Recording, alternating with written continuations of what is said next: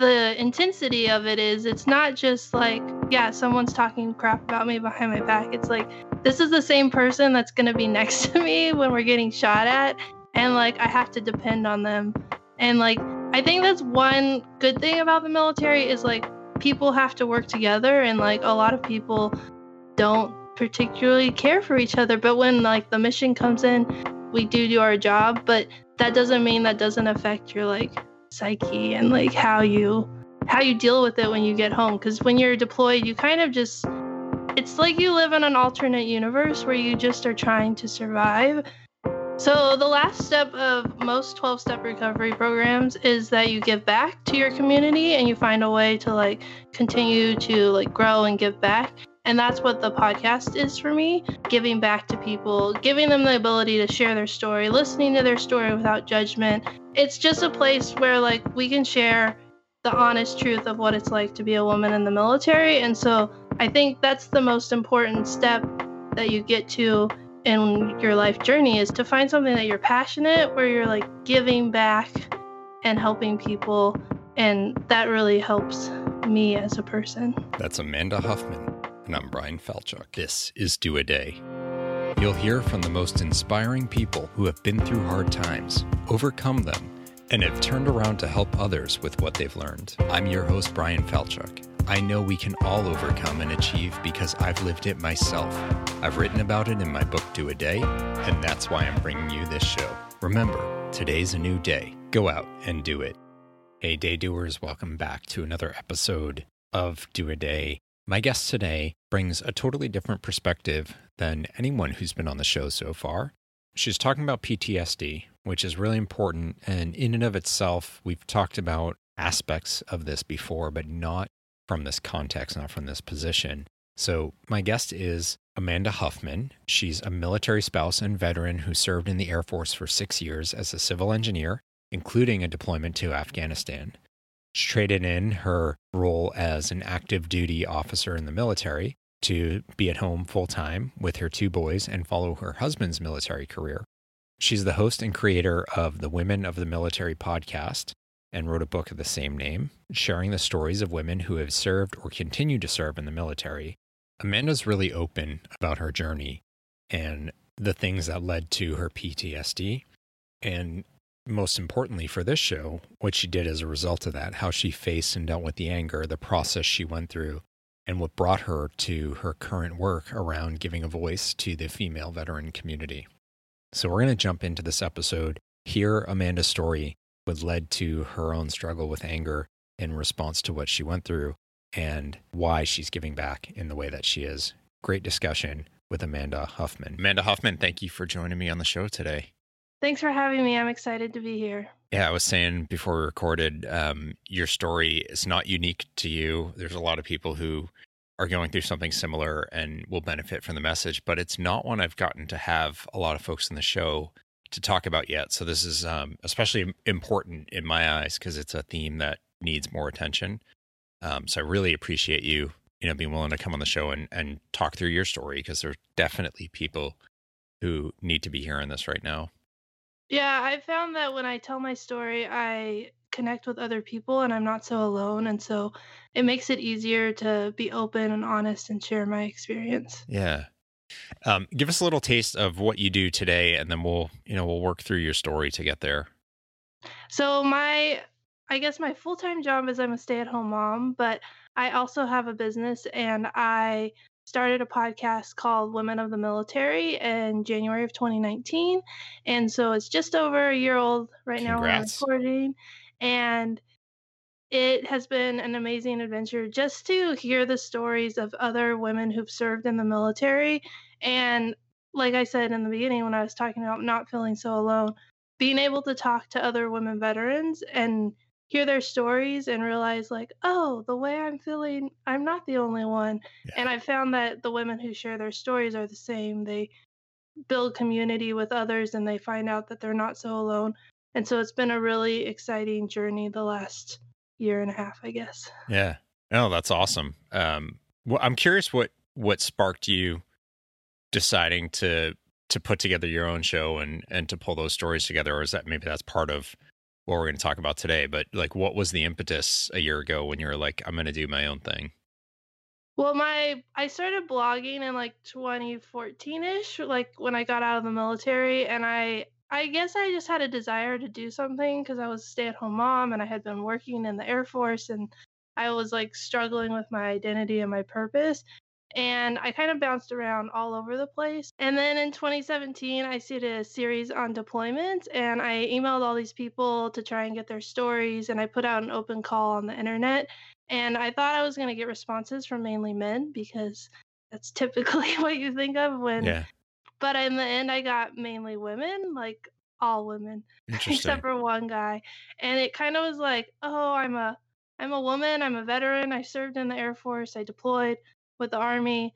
So I kind of have like this unique experience. And there's women who want to share their stories, but I don't know if they don't feel comfortable talking to guys or it's not a safe space. But when I started asking for their stories, they were like so excited to share. And so I was going to do the series as a blog series again in 2018, but my husband's still in the Air Force and we moved from California to Virginia and in that summer, and I just felt really overwhelmed and I was like, well, maybe I won't do this.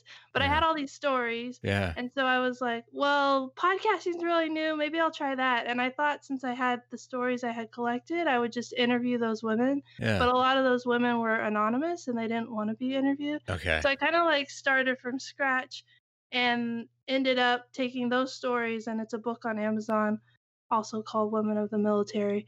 And so I took those stories and made a book, and then I started the podcast, and I was gonna read stories if I ran out of time. Like I was like worried, okay. like, when you don't have a guest and you're like, what do I do? But I ended up getting all these people signing up, and I've actually like pre-recorded through the summer, and wow, it's crazy how many people want to share their stories, and they keep signing up, and I'm like, I'm only one person. I can only do so much. So.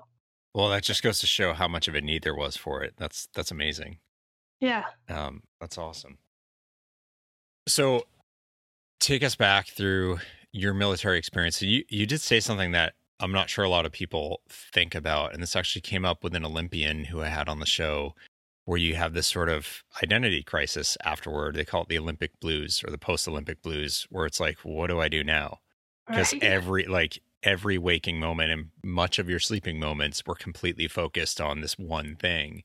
And in your case, like, you could argue being an Olympian is very existential, but literally your survival is a big part of your job and the survival of the people around you, which takes it to a whole other level.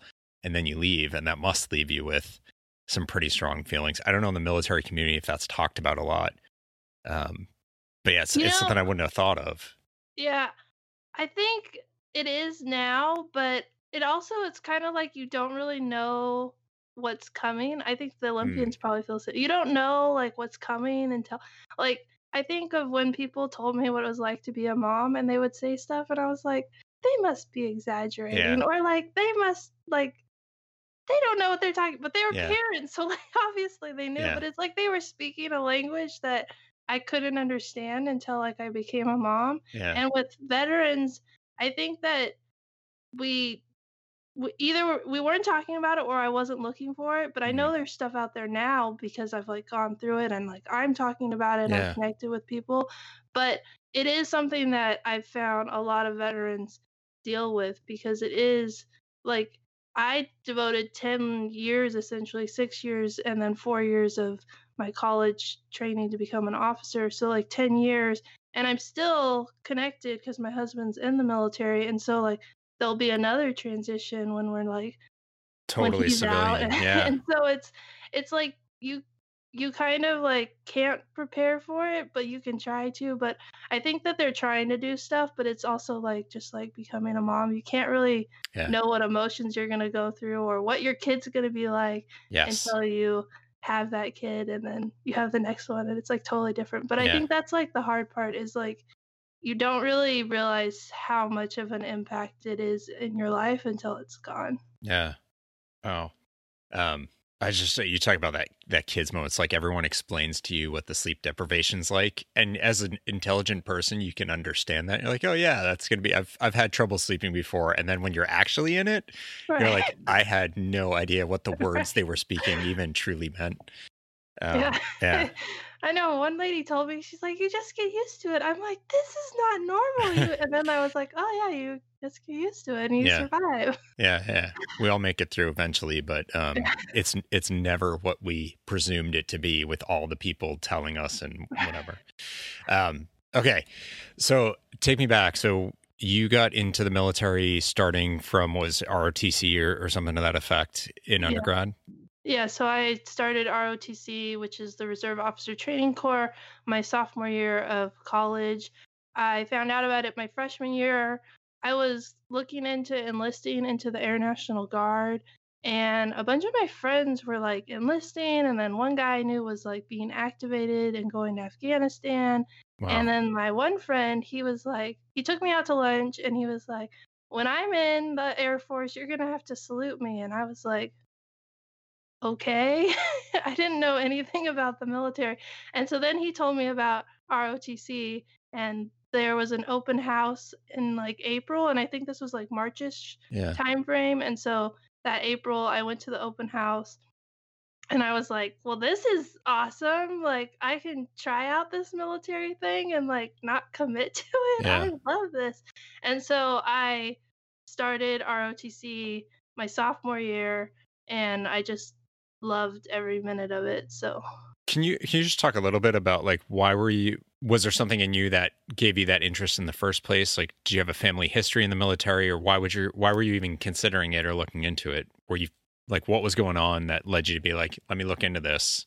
And so September 11th happened my senior year of high school, and I think that has because I have my my grandfather served during World War II, and my great uncle served in Vietnam, but I didn't know that, uh and so like I didn't really have any like military connection, yeah. and like I was in Fresno, California, and there's an Air National Guard base, and like I never noticed the F-16s flying overhead until I was in the Air Force. And I'm like, oh, they're like flying overhead all the time. And like, I just, it wasn't part of like my world. And, but it was September 11th. And then all my friends, the group of friends, like almost every single one either enlisted or tried out ROTC. And it was just kind of like where I was. And just, I think September 11th, going back to that kind of was like a day that kind of opened my eyes to the military. Yeah. Why do you think it spoke to you so much? Like once you got in and you're kind of like, this is, wow, and feeling a connection to it. What do you think it was? It's kind of weird to say because, like I said, I had no like military history, but I found like what I was like looking for like my whole life. Like I found a purpose. I found a group of friends that like believed what I believed. They wanted to serve their country. And it was just kind of like I had never been in a place where I felt so like understood and connected to like what I was supposed to be doing. I always felt like lost. Like in high school, Uh, I didn't know what I wanted to do, and I just kind of like floated through, and I didn't have a sense of purpose. that's really interesting. And I mean, it's beautiful that you found that and to find the community around you that when you're all feeling that, it just amplifies that purpose so much Right. more. Um, all right. So I cut you off. Um, It's okay. so you're in ROTC, you're loving it. Do you have to commit to one branch of the military or another as you go through the program, or is it like I don't know how it works. I didn't even know what ROTC stood for, as much as I knew what it was. So I'm learning as you talk through this. So each branch of the military has their own version of ROTC, and at the college I was at, there was Army ROTC and Air Force, but we were totally separate. So Mm, you could try out, you could probably try out both of them at the same time. I already knew that I wanted, through looking into enlisting, I had talked to the Navy and the Army and the Air Force, and I knew the Air Force was where I wanted to be. But each branch of the military has their own program. It's not like everybody does the same thing and then you like split out at like your junior year. It's each branch has their own program because the culture of each military branch is so different. It would be really hard to put everyone together, but it might be smart because then people might end up in the right place. yeah. But so I did Air Force ROTC, and we did some like exercises, or like we teamed up with the Army ROTC cadets, and that was like when I really learned I didn't want to be in the Army. Hmm. And so yeah, so it's but the best part about it is you can try it out. So I did a year and then I got on scholarship. And then once you get on your scholarship and your contract, then you have a commitment. But you can like try out the military, and see if it's like a good fit for you. And then if it's not, you can be like, well, that was fun, and I'm just gonna go to college now. Okay. So you tried it out, you committed, you did the scholarship. So that's how you go through the rest of college. Yes. Did you get deployed while you were in school or no? Or activated, I guess would be the term. No, you're a cadet, and you don't have, the only requirement you have is you have to take a course. So like each year you take a different, like 1 year's military history, 1 year's like ethics and leadership, and then the last year's kind of like preparing you for active duty. And then you also have a 2-hour leadership lab, which is run by the cadets. And so the senior cadets are kind of like the officers, and then the junior cadets are like the enlisted members, and the senior cadets plan everything out. And then we also had PT, which is physical training, like twice a week. And so we had that, I think twice a week or 3 times a week, something like that. And it was kind of like this like pseudo military. It wasn't like active duty, but it did prepare you for like what active duty would be like in a way. Yeah. It's a start. Yeah. So what happens after ROTC? So when you graduate from college, you commission into the military, whatever branch you're serving. And so I commissioned into the Air Force. And depending on your job and the needs of the Air Force, you have between your graduation date, 6 months, I think, before you can go active duty. I went active duty like right away. I think I went to Alabama for training, and I was in California. And so I drove from Alabama from California to Alabama by myself when I was like 22 years old, which is like, I can't even believe I did that. That was crazy. And so I went active duty within like a month of my commissioning, and I spent the first 2 months at a training for lieutenants, and then I drove back to New Mexico and started my career. Oh. Was your husband, your current husband, like, I don't know if you guys were married yet. Was he in your life yet, or had you guys met? Yeah, we met in ROTC, and we got married my senior year, and were able to get stationed together. So he was already active duty in New Mexico. He graduated a year before me. Okay. And so we were able to get stationed together by miracles. Okay. And he was in New Mexico, and then I joined him. Cool. So. All right. So you're in New Mexico, part of the Air Force. What happens? So I was a civil engineer. That's what my background is in. And so civil engineers in the Air Force maintain the base, and like the F-117 was retiring. And so when I first got there wasn't stealth a lot fighter. Yeah. So yeah. So we got to see it. It was pretty cool. Yeah. And the F-22 was coming to Holloman, and so we had a ton of work because they were retrofitting. I can talk retrofitting all the hangars from the F-117 to the F-22, and then there was runway repair, and like the Germans were there, so they had the Tornados were there flying, and then it was just like all kinds of construction, and like a really cool place to be as like a 22, 23-year-old doing like huge engineering projects and not just like doing the plans, but my job was to like go out and inspect them. And so it was really cool. And at the same time, our unit got assigned to this like emergency response task force. And so we were there to help as the federal government if like a state needed help. And so the one thing that I did was I was activated for Hurricane Ike. And so I went to Florida when the hurricane was coming, and we even were gonna like maybe evacuate out of Florida because at that point they didn't know exactly where it was gonna go. But it ended up going to Texas, and the Texas was like, federal government, we don't need your help. So we kind of just hung out, and 2 weeks of like working nights and being there to answer the phone, and they were like, "We got this." And so that was kind of like a cool experience of like getting to do something like as a active duty person for the United States in kind of a weird role where Yeah. if they needed us, they would have called us. Ike was pretty horrible. Galveston was like wiped out completely. And so I've worked in insurance for a couple decades, and people don't realize this. Ike actually went all the way up to Ohio in Oh terms of wow. damage. So it's like basically the entire middle of the country was impacted by it. Texas, obviously, like, you know, the worst of it, and that's where a lot of the conversation around the damage was. But it was a huge event. You know, obviously, Katrina and Rita got a lot of attention later, Right. but Ike did a ton of, or earlier, I should say, Ike did a ton of damage. Yeah. Anyway, sorry. That's So okay. Yeah, and so we were doing that, and that kind of like shielded us from deployments. And then they decided the Air Force switched our unit and made it a Red Horse unit, which a Red Horse unit does. We don't need to talk about that, but they do like cool stuff, and so they were kind of better equipped. And instead cool of like, stuff you can't talk about. well, Get not it? that I can't talk about. It's just kind of like complicated to Okay. explain. Red Horse is an acronym, and I have no idea what it stands for. All right. But it's like the elite level of civil engineering. They like go out and do the project. So it made more sense for them to be in response than a base level that didn't have the capabilities to do what needed to be done. And so right after we got switched, like every lieutenant was getting like picked up with the deployment, and I got tasked to Afghanistan Wow. with the Army on a provincial reconstruction team.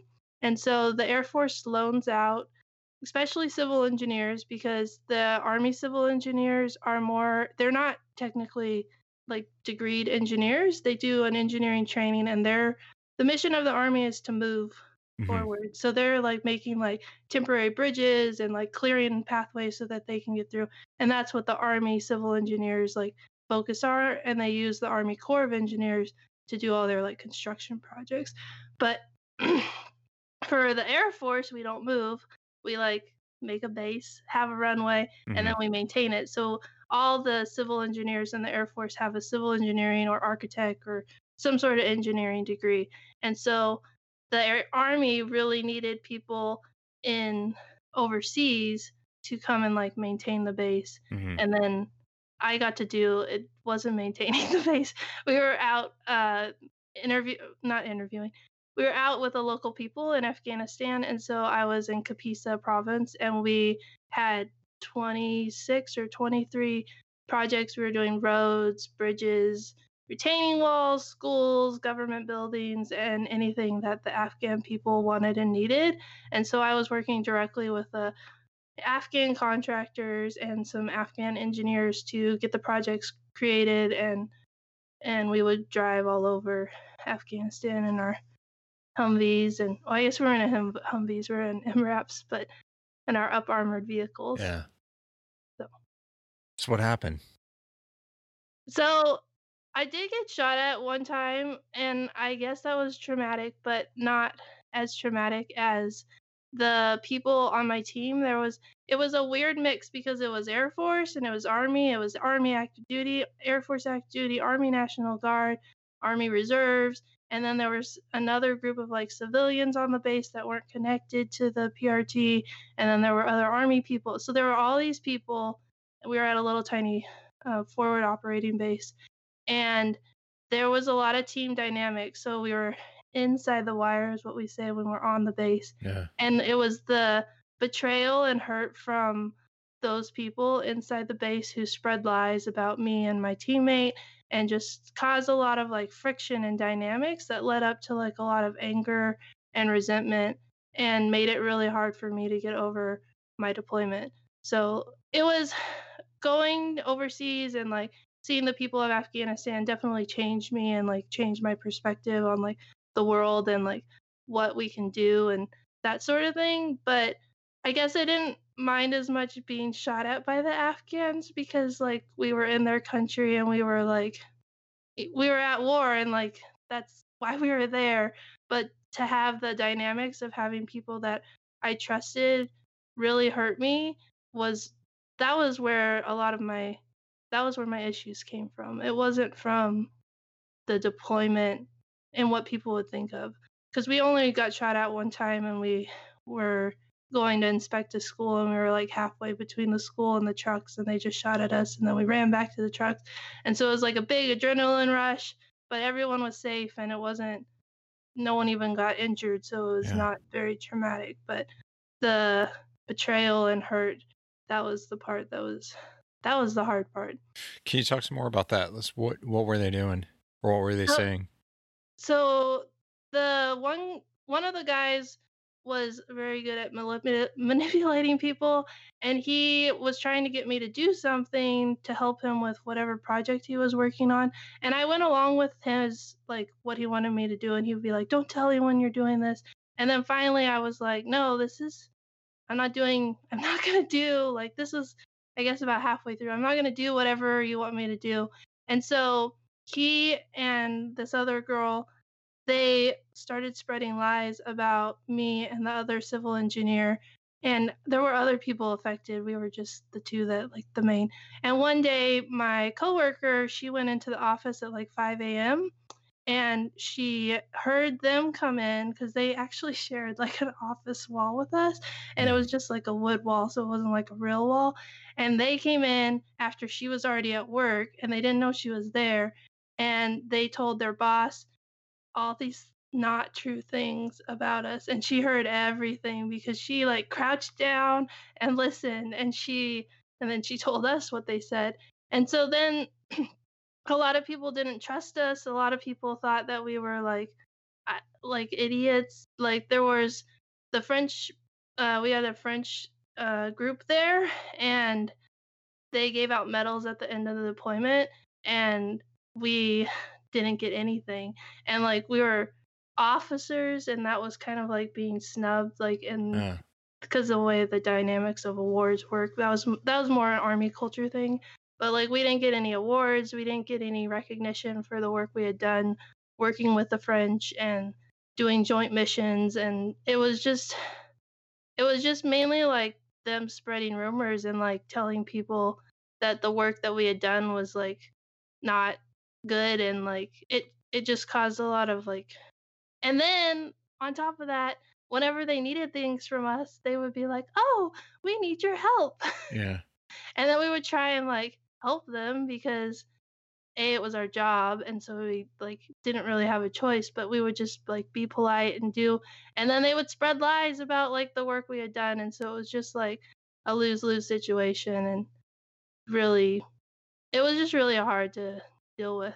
And I tried when I got home to just pretend like it never happened, and that like ate away at me for a long time. So when was this all going down and then coming back and being left with that feeling?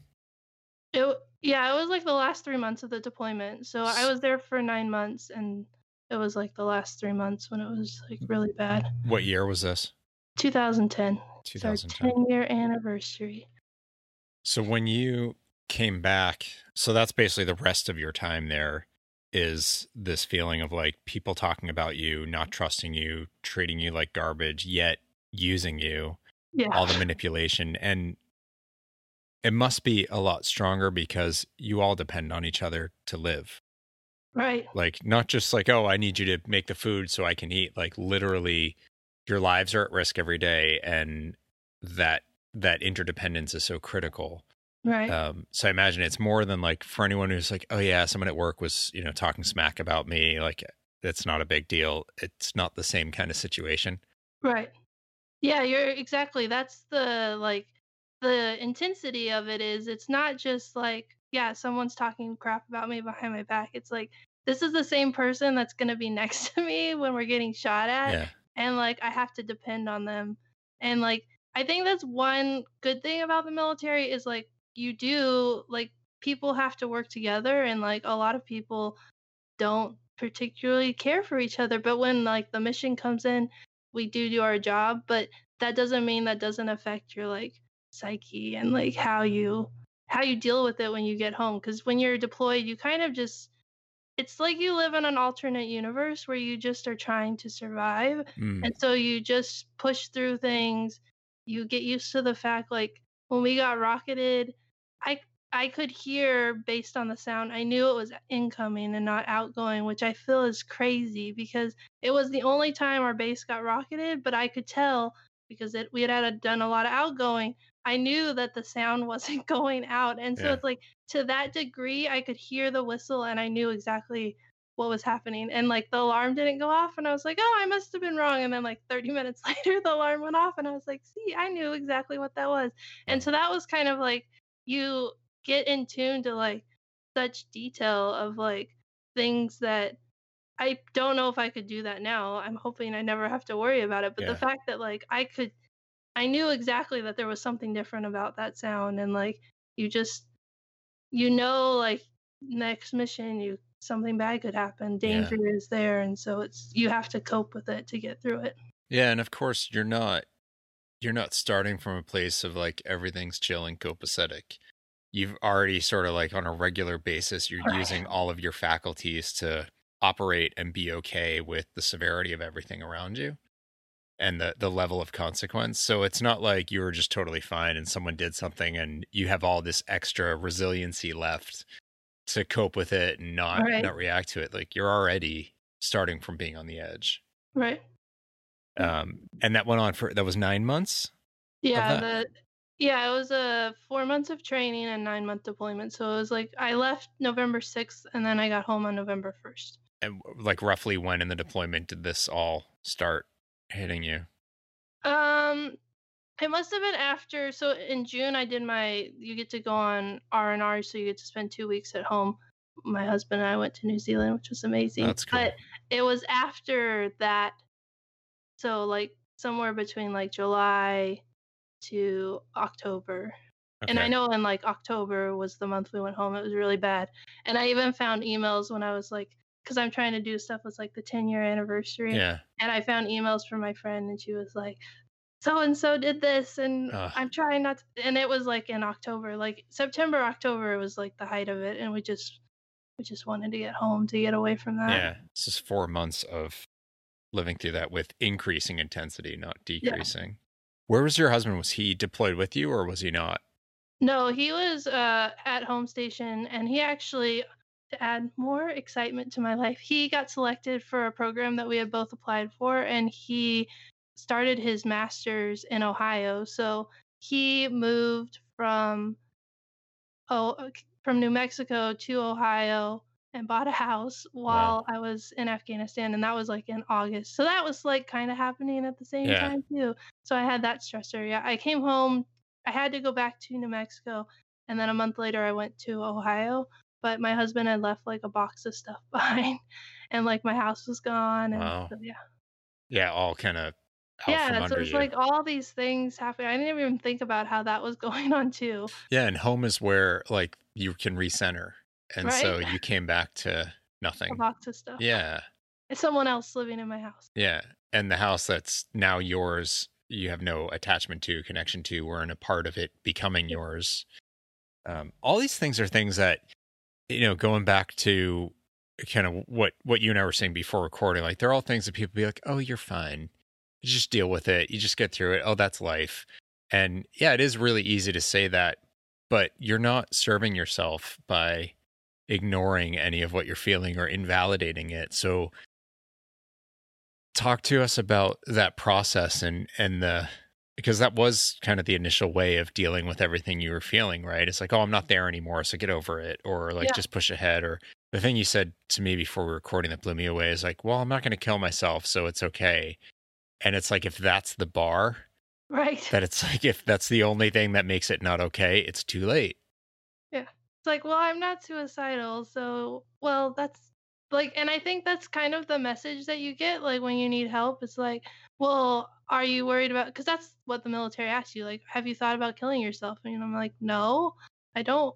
But to see, like, the way my life is now after getting help for over 2 years, and I would say the podcast is continually getting me help, but those, like, it's like, I was in a dark room and I didn't realize, like, someone explained to me, like, she was she went through postpartum depression, and she was like, it was like I woke up one day and the lights were on. And I feel Yeah. like that's the way, like, it's a perfect way to describe it. It's like you're in a dark room, but you've been in that dark room, so your eyes have kind of adjusted, and you're just like, well, this is the way life is. And then once you like, you either your postpartum depression goes away or like you get help, and like it's like, oh, it was really dark and I was in a dark place, but I didn't realize it because I'd been in that place for so long. That was just my normal. And so like to think back of like I couldn't see how much help I needed because I just that was my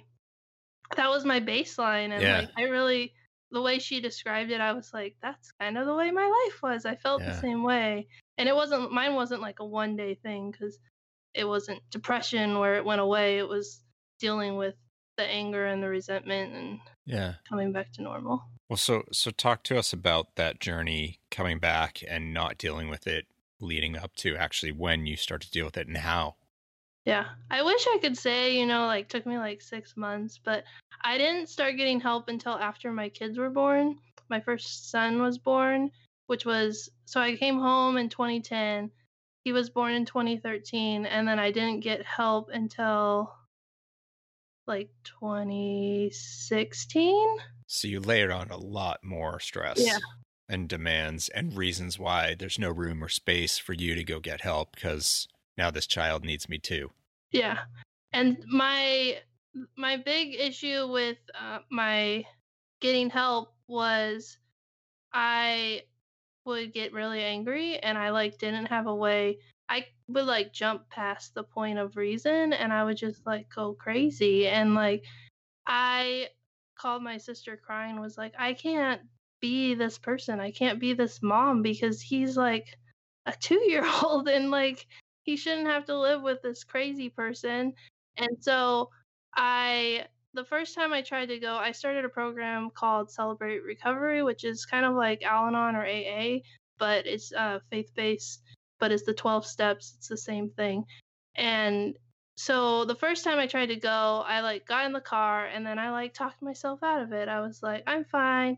And then I had a really bad week the next week. And so the next week when it was time to go, I just got in the car and like I started driving. I like didn't allow myself to think because I knew that the last time I had like, oh, I'm okay. Cause I came back in and my husband's like, I thought you were going to that thing. And I was like, no, I don't need it. I'm fine. And so then the next week I didn't allow that like self-talk to even start until I was like already halfway there. And then I was like, well, I'm already halfway there. I might as well just go. And then once I went, then I was like, it was kind of like I started to see the light because I like couldn't stop going back. That became like a priority every Friday night. I would go to the meetings and they would talk about one of the 12 steps and then we would have a sharing time. And that's where like I started to share like how I felt inside. And the first time I went and I did my sharing, you have like 3 minutes to talk. And I think I talked for like maybe 10 seconds and then I just started crying because I had finally found a place where like other people were sharing about like deep stuff and like I just felt like I had a place where I could share what I was feeling and what I was struggling with and not have to worry about being judged. And that sharing and hearing other people and seeing other people's successes and other people's failures really helped me. And I did that for over 2 years until we moved from, so. Oh. It was like 5-6 years of a pent up need to bring this out. Mm-hmm. Yeah. That must have been just such a huge, like, exhaling. Right. Where's your husband in this whole journey and, like, your anger and all that? Like, what was his experience or his reaction to it? Like, how was he playing or not playing into that? So I kind of always have had, like, anger issues, but, and, like, that's part of, like, how I was raised was, like, people dealt with stuff with anger. Yeah. But in my parents' case, they would both yell at each other, but my husband would, like, hug me, and I would get so mad at him. I was like, "No, I'm mad!" Yeah. And So like he would try and like help me calm down, and hugging someone when they're yelling is like the most effective way to get them to calm down, even if they don't like it.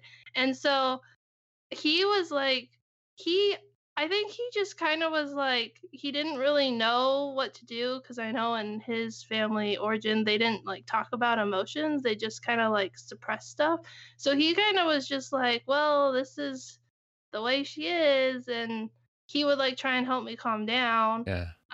But he never really like he never pushed me to get help, but he never like stopped me from getting help. He just kind of was like he just didn't really understand like the emotions I was dealing with. And so he he even now like I don't he doesn't really talk about it's hard to get him to talk. He's very introverted about his emotions and like um how he feels about. I know that he's happier now because Mhm.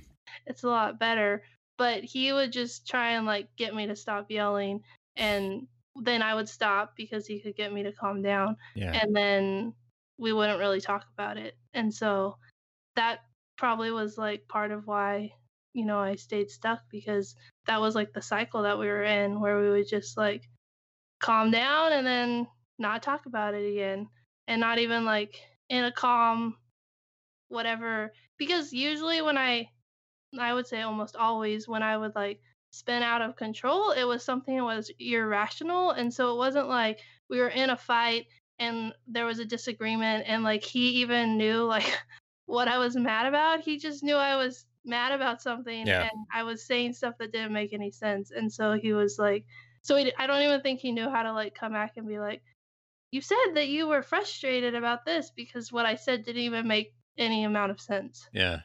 Yeah.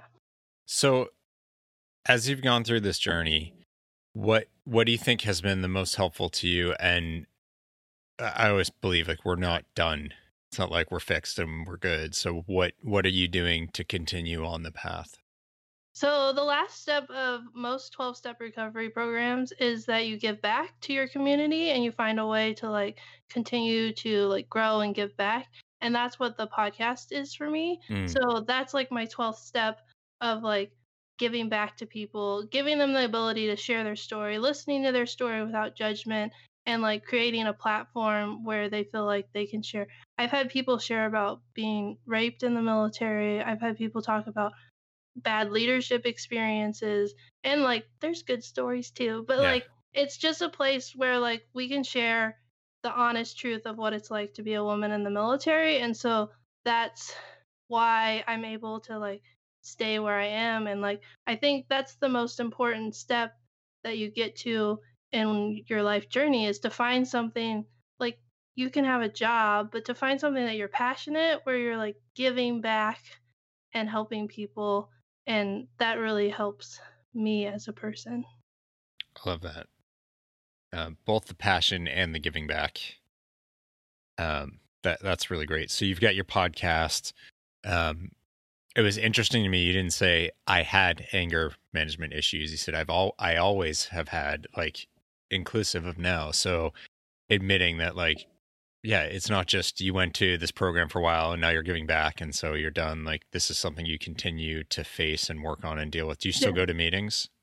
I don't go to meetings, partly because we moved, and my husband's job, he travels a lot, and so he gets home on Fridays, and then like, so then it's like really hard. And I can like I haven't had a spin out of control moment. I can't remember the last time. Like, I still get angry because I'm a person. When I Yes, first and that's started going, okay. yeah, when I first started going to recovery, I was like, okay, if I never get angry again, I'll be okay. Yeah, And then I read a really good book on anger and about how anger like spurs you to take action, and anger is like an emotion that's like a good thing. It's just how we react to our anger and how we use it.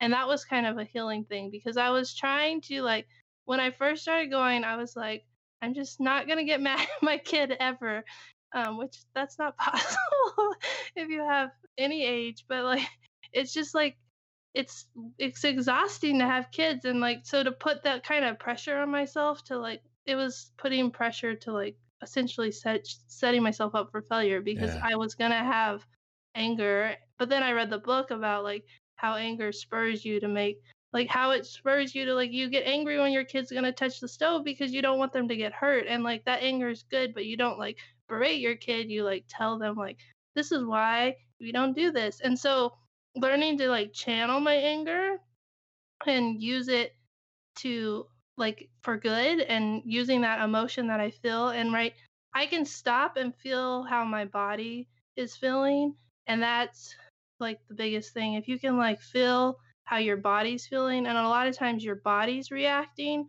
to a past situation, and so if you can feel what your body's feeling and you can like breathe and like say this is what's happening, and not, and a lot of times I have to say it out loud, which sounds really funny, but I have to be like, this is not, like I got stuck in traffic and I was on doxycycline, and it like brought me back to Afghanistan because that's what you take, and my body remembered that, and so that was like a huge trigger and I didn't realize it. But I got stuck in traffic and there was like I couldn't move and I was like freaking out, and my Mm. boys were in the back of the car and I was like, mommy is freaking out and this is why. And I knew what was going on, but I couldn't stop like the anxiety that was building up. So I had to like tell them like I'm freaking out. This is why. This is how like I'm trying to deal with it, but we're in a car, we're not moving, and like it's taking me back to like all my training where you're not supposed to be in a car and not moving, like.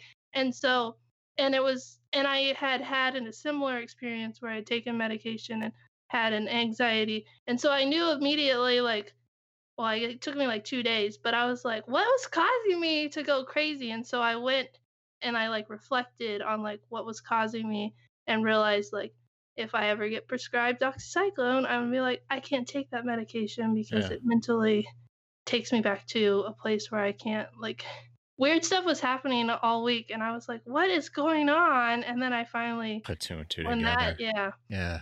Oh, And so that's it's kind interesting. of like you have to like really be in tune. And I started meditating this year, and it's all that's what meditation is really good about, like finding your focus, breathing, and listening to your body.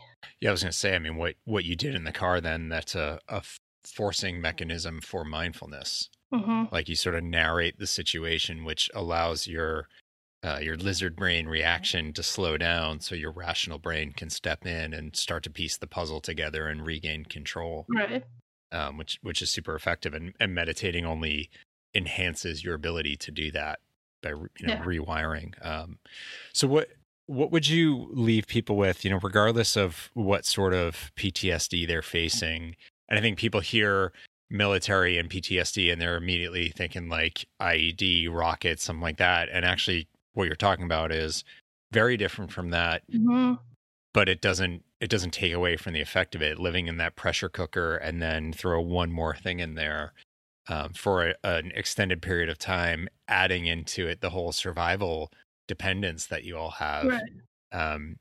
It is pretty it's pretty traumatic, and hits your brain and the way you're thinking, and will last with you.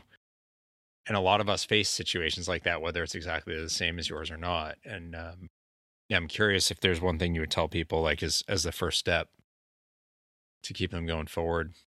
The first step is to like recognize that you have a problem and to know that it's okay to not be okay. I think a lot of times, especially with like social media, everyone's like, I've got my stuff together, everything's perfect, and it's okay to not be okay. And like even for me, like you were mentioning, like everyone thinks PTSD, IEDs, like combat tours. And like for me, it was really hard because like I didn't have that. Yeah. And so that was like one of the big reasons it was so hard to like admit that I had a problem, because you can compare all day Yeah. to like someone else's story and be like, well, my story isn't this, and but it doesn't matter if you are struggling with something, like get help. Yeah. It'll change your life, like, and and like I said, when you're in that like dark room, you're used to it, so you think it's normal, and then you like get help and you're like, whoa, Yeah. my life was not normal, like this isn't how you have to live. And there is hope that you can change who you are. And like I can't believe like who I am now compared to who I was, and like to think about like how that's going to affect my children's lives, because I'm able to like express to them, even in that like situation where I got stuck in the car and was like, I didn't yell at them. I yelled at like, I was like yelling at myself, but explaining to them. And then when we got out of the traffic, I was like, this is why mommy's freaking out, because I went to, and so like just to be open and honest. And so like they know like I have a struggle, and not for them to be afraid of like what's going on, just to put like a safe space. But I think it's really important to get help and to like not worry about like what other people are dealing with and if it's worse, because it doesn't really matter. Yeah, I love that you said that. That's a point I make consistently on the show about it's not a competition. Right. And that doesn't diminish, like, don't use that as an excuse to diminish what you've been through or diminish what someone else has been through and judge them for it. Like, our lives are only relevant to ourselves. It doesn't matter whether it's better or worse or whatever interpretation you want to put on it. It just matters that you're going through it and you're feeling something about it, and that's okay. Yeah. Awesome. I really appreciate your honesty and you know, like I said at the beginning, the fact that you're speaking your truth and that you're willing to join me for the show today, it means a lot. I was curious, one quick thing, and then I want to ask where people can get more about you, but you mentioned this book on using like the good side of anger. Do you remember what it was called? It's called Anger, Taming a Powerful Emotion, and it's by Gary Chapman. Oh, cool. I think he's the 5 love language guy. Yeah. But it just is really good to talk about like how anger is a good thing, and it's all about how you react. And it just, yeah, because I really, when my friend gave me this book, I was like, I never get angry again. And then I read this, and then my husband read it too. And so it was, and we got to talk about that. So that was really good. Cool. And 5 love languages or 5 languages of love, like that's an amazing concept and very useful too. Where can people find out more about you and listen to the podcast and get connected with your work? So you can go to my blog, which is airmantomom.com. And then I'm on LinkedIn, Facebook, Instagram, and Twitter on Airman to Mom is my like handle. And then my podcast is Women of the Military, and you can find it on your favorite podcast app. And there's a link to it on the website. So if you go to airman.com, airmantomom.com/podcast, you can find all the info. And I will link to all of those so people can get there super easily. And I'll link to the book as well, your book, and Anger, Taming a Powerful Emotion that we mentioned today. So people can get all those things super easy. Amanda, thank you for joining me today and for sharing all this. I really, really appreciate it. Are you ready to help me close the show out? Awesome. Today is a new day. Go out and do it. Take that first step in getting help so that you can live your life to the fullest. That's beautiful. Thank you so much. Thank you. It's really quite a story. And when you hear someone's been in the military and they have PTSD, and you hear how some of the stories start for her, you're expecting it's because of something in combat. And, you know, while I'm sure getting rocketed and shot at and all the other things that Amanda went through were pretty difficult, obviously, it's so interesting and something I think brings this